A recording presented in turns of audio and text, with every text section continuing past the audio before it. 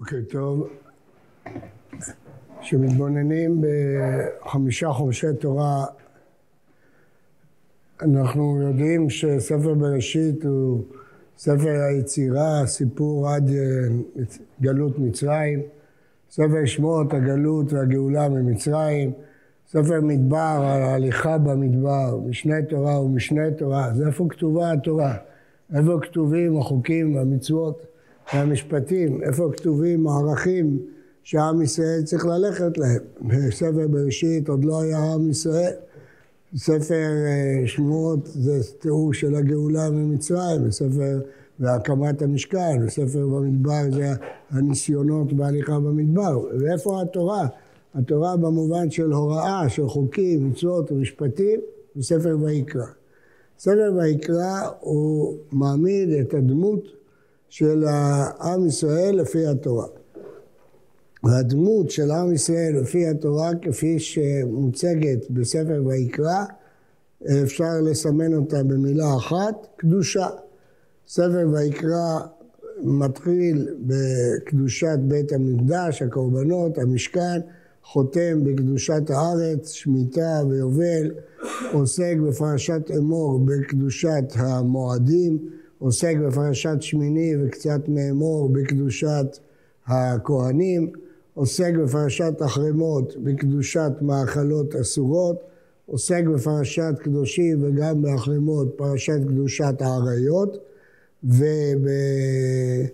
ובתיאור כללי גם בקדושה שבין אדם לחברו, כשסיים זה המצווה ואהבת לרעך כמוך. זאת אומרת, הספר הזה הוא נועד להעמיד את הדמות של עם ישראל כפי שהתורה מצפה ממנו. עם קדוש, וזה נאמר כבר בהר סיני. ואתם תהיו לי ממלכת כהנים ועם קדוש. ממלכת כהנים ועם קדוש, זאת הדמות שהקדוש ברוך הוא רואה את עם ישראל. אז אם כן, אם אנחנו, כפי שאמרתי, לא נוכל ללמוד מספר בראשית, כי זה לפני עם ישראל, לא מספר דברים, כי הוא משנה תורה, לא בשמות ולא במדבר, כי זה תיאורים היסטוריים. אם אנחנו מחפשים את הספר שנאמרו בו הערכים, הוא ספר ויקרא, שהוא ספר הקדושה. זה לא, הביטוי תורת כהנים שניתן לו הוא לא מספק, כי הוא לא עוסק רק בכהנים. בהר בחוקותיי עוסק בשמיטה ויובל, ואמור עוסק במועדים, והחרמות עוסק במאכלות אסורות, בעריות. אז הביטוי תורת כהנים הוא לא ממצה את כל הספר. הביטוי הנכון, הממצה את כל הספר, הוא קדושה. עם ישראל נועד להיות עם קדוש, ממלכת כהנים וגוי קדוש. והקדושה מתבטאת גם בקדושת המקום, גם בקדושת הזמן, גם בקדושת הארץ, וגם בקדושה של המצוות. הפרישות ממאכלות אסורות ועריות מבטאות את הקדושה. ובעצם הצורה שהפרשה הזאת מתארת את עם ישראל זה ממלכת כהנים וגוי קדוש, כפי שנחרטה בברית בסיני. ולכן מי שרוצה להתבונן מהי הדמות של עם ישראל, צריך להתבונן בספר הזה. הוא מתאר את הדמות של עם ישראל בשלמותו. כמובן, אני מבין שכולכם מבינים, אני לא אומר שאין מצוות בפרשת בראשית בודדות, ואין מצוות בספר שמות בודדות, ובשני תורה לומדים מצוות, אבל כעיקרון, אם מחפשים את הספר שמציג את הערכים של עם ישראל, בעיקר זה ספר ויקרא.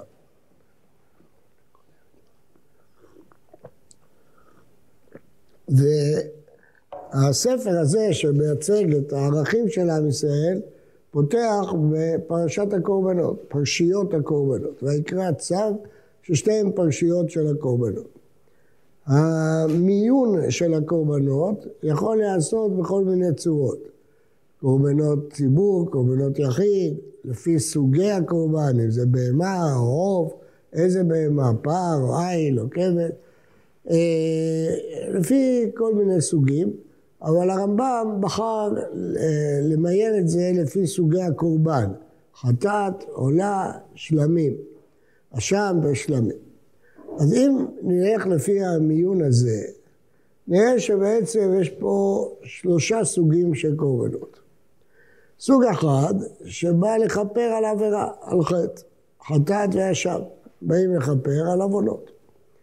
הסוג השני, שלמים, זה בא לבטא שמחה, תודה, הודיה, ולכן שלמים גם הבעלים אוכלים, זה בעצם זבח שבא לבטא שמחה.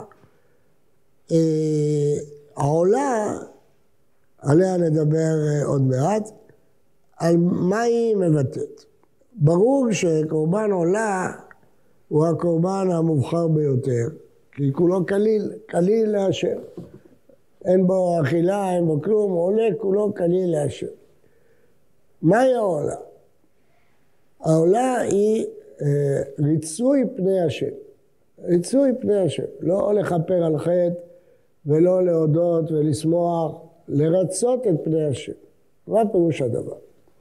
אם נשים לב, גם בתפילה יש לנו 3 קבוצות של ברכות. תפילה אני מתכוון 18. יש לנו, סלח לנו, השיבנו וכן הלאה, הבקשות, שהן מקבילות לחטאת ולאשם. יש לנו ברכות ההודיה בסוף, שטוב להודות, שהן מקבילות לקורבנות שלמים. ויש לנו בתחילה 3 ברכות ראשונות. מה הן? הן קרבת אלוקים. אבות, גבורות, קדושת השם, הן ברכות של קרבת אלוקים. זה העולה. העולה הוא החלק בעבודת השם שהוא קרבת אלוהים. אז עכשיו אם לא נדבר על הקורבנות ולא על התפילה, על עבודת השם בכלל, יש בעבודת של השם של האדם 3 חלקים. יש חלק שהוא תשובה, כפרה על חטא, תשובה. יש חלק שהוא הודיה. מודים להשם על הניסים, הנפלאות והטובות שעשה לנו. אבל יש חלק שהוא לא זה ולא זה. לא כפרה על חטא ולא הודיה על הניסים, אלא מה? קרבת אלוקים. ואני קרבת אלוקים לאיתו. לרצון לפני השם. חכמים קוראים לזה ביטוי מיוחד, דורון. מה זה דורון? מי מביא דורון? מי שבא לראות פני המלך. הוא לא בא עכשיו לכפר על איזה עבירת מיסים שלו, הוא לא בא להביא כופר, הוא בא לרצות את פני המלך. לרצות לראות את פני המלך, ראיית פני המלך, הוא מביא איתו דורון. קורבן עולה הוא מקביל לחלק בעבודת השם, שהוא קרבת אלוקים, ראיית פני השם. הקרבת אלוקים היא כליל, היא כולה עולה. החטאת היא באה לכפר, צריכים הכהנים לאכול כדי לכפר, ואכלו אותם אשר כופר בהם. השלמים הם שמחה, אז גם הבעלים ואורחים שלו צריכים לאכול. אבל העולה היא כולה כליל. העולה היא כנגד החלק בעבודת השם, שהוא כולו קרבת אלוקים, כולו להתקרב להשם, לראות את פניו, לרצון לפני השם. אני מניח שהבחורים הידענים בכם רוצים כבר להקשות עליי. הרי הגמרא אומרת שעולה מכפרת על מצוות עשה. אבל לא רק שזה לא קושיה, זה הוכחה לדבריי. מה פירוש שזה מכפר על מצוות עשה? מה הם מצוות עשה? מה ההבדל בין מצוות עשה למצוות לא תעשה? מצוות לא תעשה זה הזהירות מכישלונות, מבורות שיש לאדם בדרך. לא תרצח ולא תנאף ולא תגנוב ולא תחמוד, לא תעבוד עבודה זרה וכן הלאה. אבל מה הם מצוות עשה? הם המצוות שמקרבות את האדם להשם. לא ליפול במכשלות, אלא להתקרב אליו. מה זה? תשובה ותפילה ואהבת השם ויראת השם ותלמוד תורה וכל המצוות שהן קרבת אלוקים. זה מצוות עשה, הם ניתנו במצוות עשה, לא במצוות לא תעשה. זאת הסיבה שלמדנו היום במסכת יבמות, שהעשה דוחה לא תעשה, בדף היומי של היום, עשה דוחה לא תעשה. למה עשה דוחה לא תעשה? כי עיקר מטרת האדם בעולם זה לא מה לא לעשות, זה מה כן לעשות. איך להתקרב להשם, לכן עשה דוחה לא תעשה. אבל אם נשאל מה המצווה יותר חמורה, לא תעשה. לא תעשה, יש קורבן, יש מיטה, יש כרת, יש סקילה. למה? כי אם אתה נופל, משל לאדם שצריך ללכת לארמון המלך, בדרך יש בורות. אם אתה נופל בבורות, ברור שלא תגיע לארמון. לכן זה חמור מאוד ליפול בבורות. זה לא תעשה, אבל לא זאת המטרה. לא המטרה שבסוף ימיו של אדם הוא יגיד, לא נפלתי באף בור. לא רצחתי, לא גנבתי, לא נאבתי, זה דבר עצום, אבל זה לא מספיק. מה כן עשית? בשביל מה בראו אותך? לא בראו אותך בשביל לא ליפול, בראו אותך בשביל להתקרב בהשם, בשביל לדבוק בהשם. כמובן שהכרחי לצורך זה לא ליפול במהמורות, לא ליפול במהמורות, כמו שכל ספרי המוסר מזהירים אותנו, מחנכים אותנו, איך לא להיכשל בבורות, במכשולים, ולא תעשה. אבל לא זאת המטרה, לא המטרה שבסוף החיים תגיד, לא נכשלתי באף חטא. אבל מה כן עשית? לא נכשלת באף חטא, אבל כן עשית. זה מצוות עשה, אהבת השם, יראת השם, תלמוד תורה, תשובה, כל הצורך, אדם נבחן לא רק על מה שהוא לא עשה, לא על הזהירות ועל הנקיות. הוא נבחר על הטהרה והחסידות והקדושה.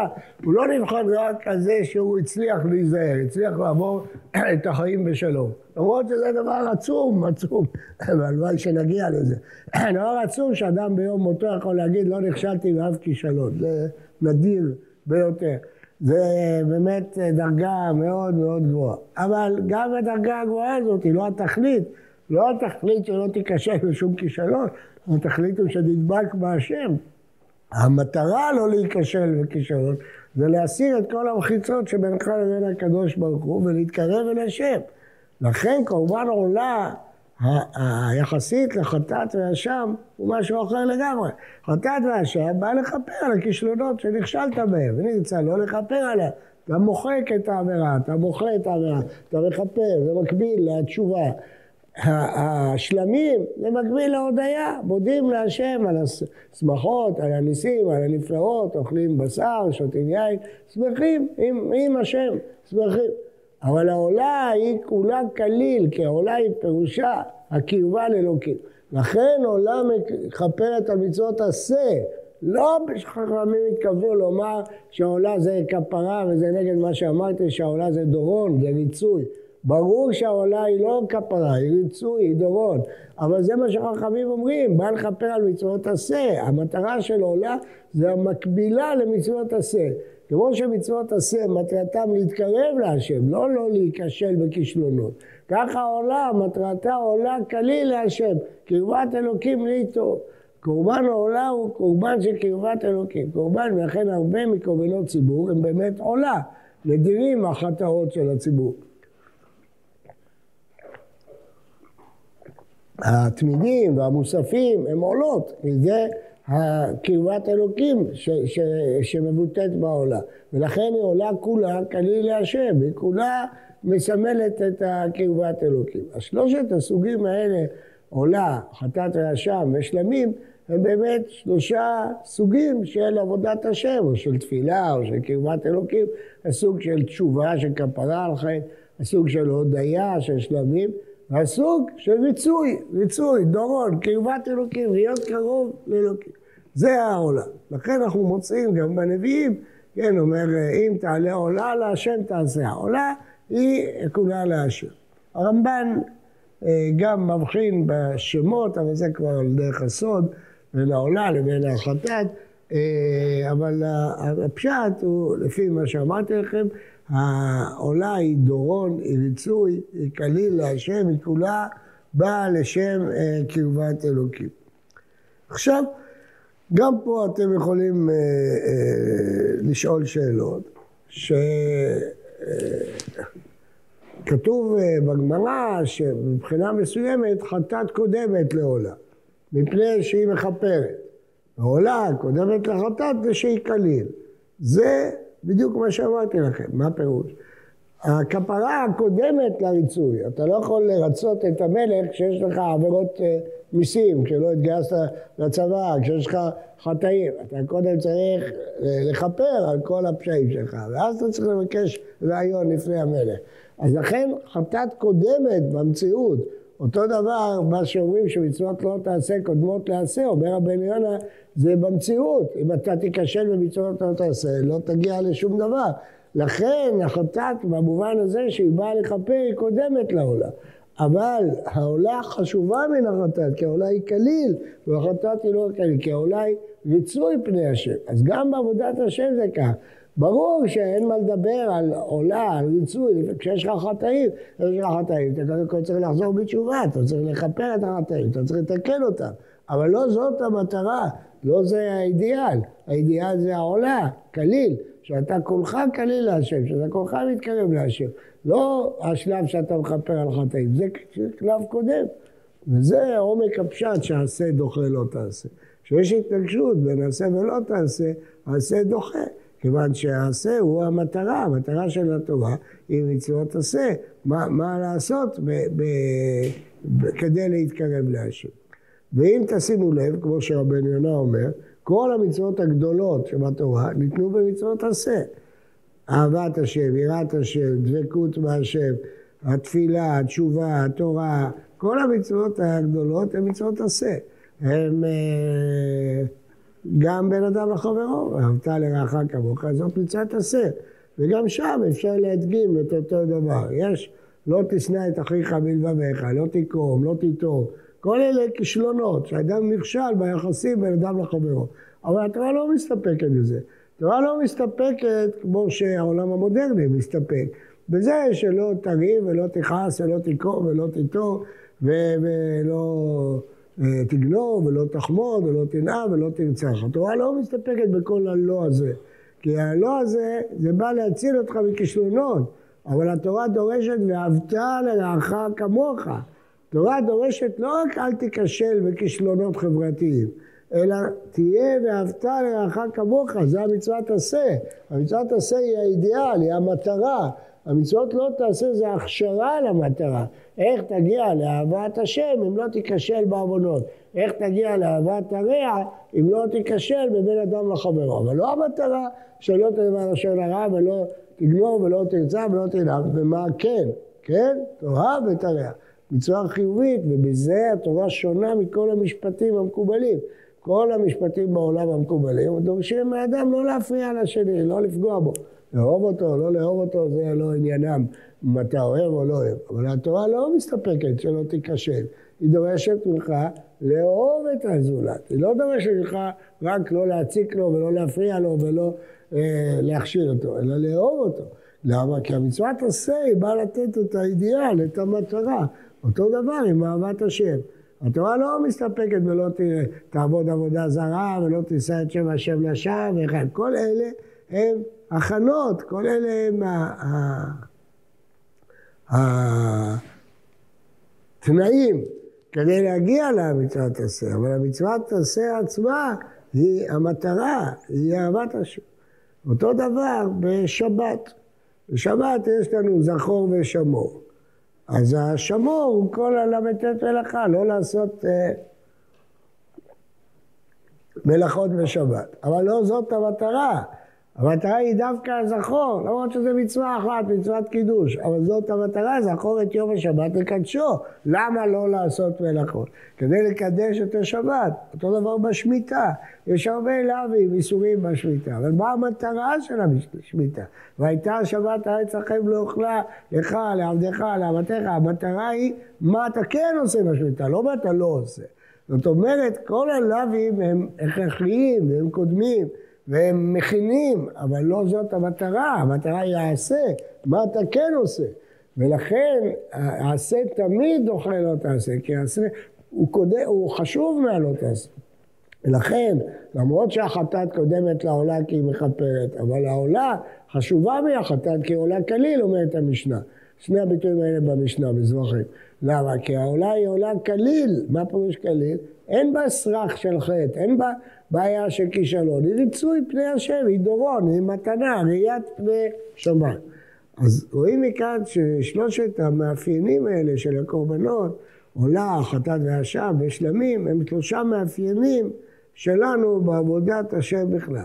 עבודת השם מצד כפרה על חטא, ניקיון, זהירות, נקיות, לא להיכשל בעוונות, להיות נקי, להסיר את המחיצות, לתקן את המידות, כל זה שלב אחד בעבודת השם.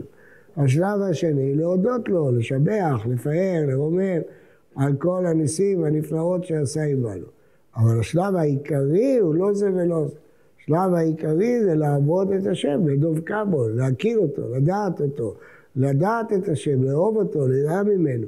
זה מצוות עשה, זאת המטרה, זה החלק בעבודת השם שהוא המטרה העליונה, לא הנקיות והזהירות בלבד. אלא החסידות והקדושה, העבודה.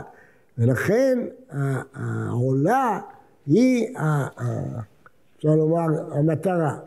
כשאנחנו מסתכלים בפרשת ויקרא שפתחנו בה, איך היא מתחילה? איך מתחילה הפרשה? כשהתורה מתחילה את פרשת הקורבנות, דבר בני ישראל ותעלם, אדם כי יקריב מכם קורבן שם ואימה מן הבקר הצאן, אם עולה קורבנות. מתחיל בקורבן עולה. קורבן עולה זה הריצוי פני השם, קרבת פני השם. כמובן, אמרתי, אי אפשר להביא את העולה, כי עוד יש לך חטאים, אז צריך לדבר על החטאת, על האשם, נפש כי תחתה, ים כי תחתה, אבל לא זאת ההתחלה של פרשת קורבנות. התחלה של פרשת זה באידיאל. האידיאל היא שאדם דבק בהשם. כמובן, הוא לא יגיע לזה לעולם, אם הוא לא, יש בו חטאים ועוונות וכישלונות ומידות רעות, אז הוא צריך לתקן את כל הדברים האלה. מעין זה אומר הרב קוק בפירושו לסידור, בעולת ראייה, שאנחנו משתחווים כשאנחנו אומרים ברוך אתה, וזוקפים כשאומרים את שם השם. אז הגמרא מביאה פסוק, מפני שמי נחתו, אבל בשמי כתוב הסגבהו כי ידע שמי. מה הפירוש? לפני שמזכירים את שם השם, משתחווים, קוראים. בשמי הסגבהו כי ידע שמי, מתרוממים. מה הפירוש? מסביר הרב קוק, ההשתחוויה, הכפיפות, זה המלחמה בדברים הרעים, בכישלונות, בחטאים, במידות הרע, בגאווה, בקנאה וכן הלאה. אבל לא זאת המטרה שתהיה כפוף, שכל הזמן תילחם. המטרה היא הסגבהו כי ידע שמי.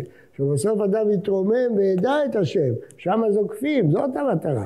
השלב הראשון הוא הניקיון, ניקיון ממידות רעות וחטאים. אבל ההשלמה של הניקיון במידות היא לא מספקת. עכשיו צריך את עבודת השם, הסגבהו כי ידע שמי. אלה הם שלושת החלקים בעבודה. בעזרת השם שתהיה לנו שבת שלום ומבורכת לנו ולכל עם ישראל, לכל העולם כולו, שתהיה שבת של שלום, שלווה, רגיעה ונחת. אמן.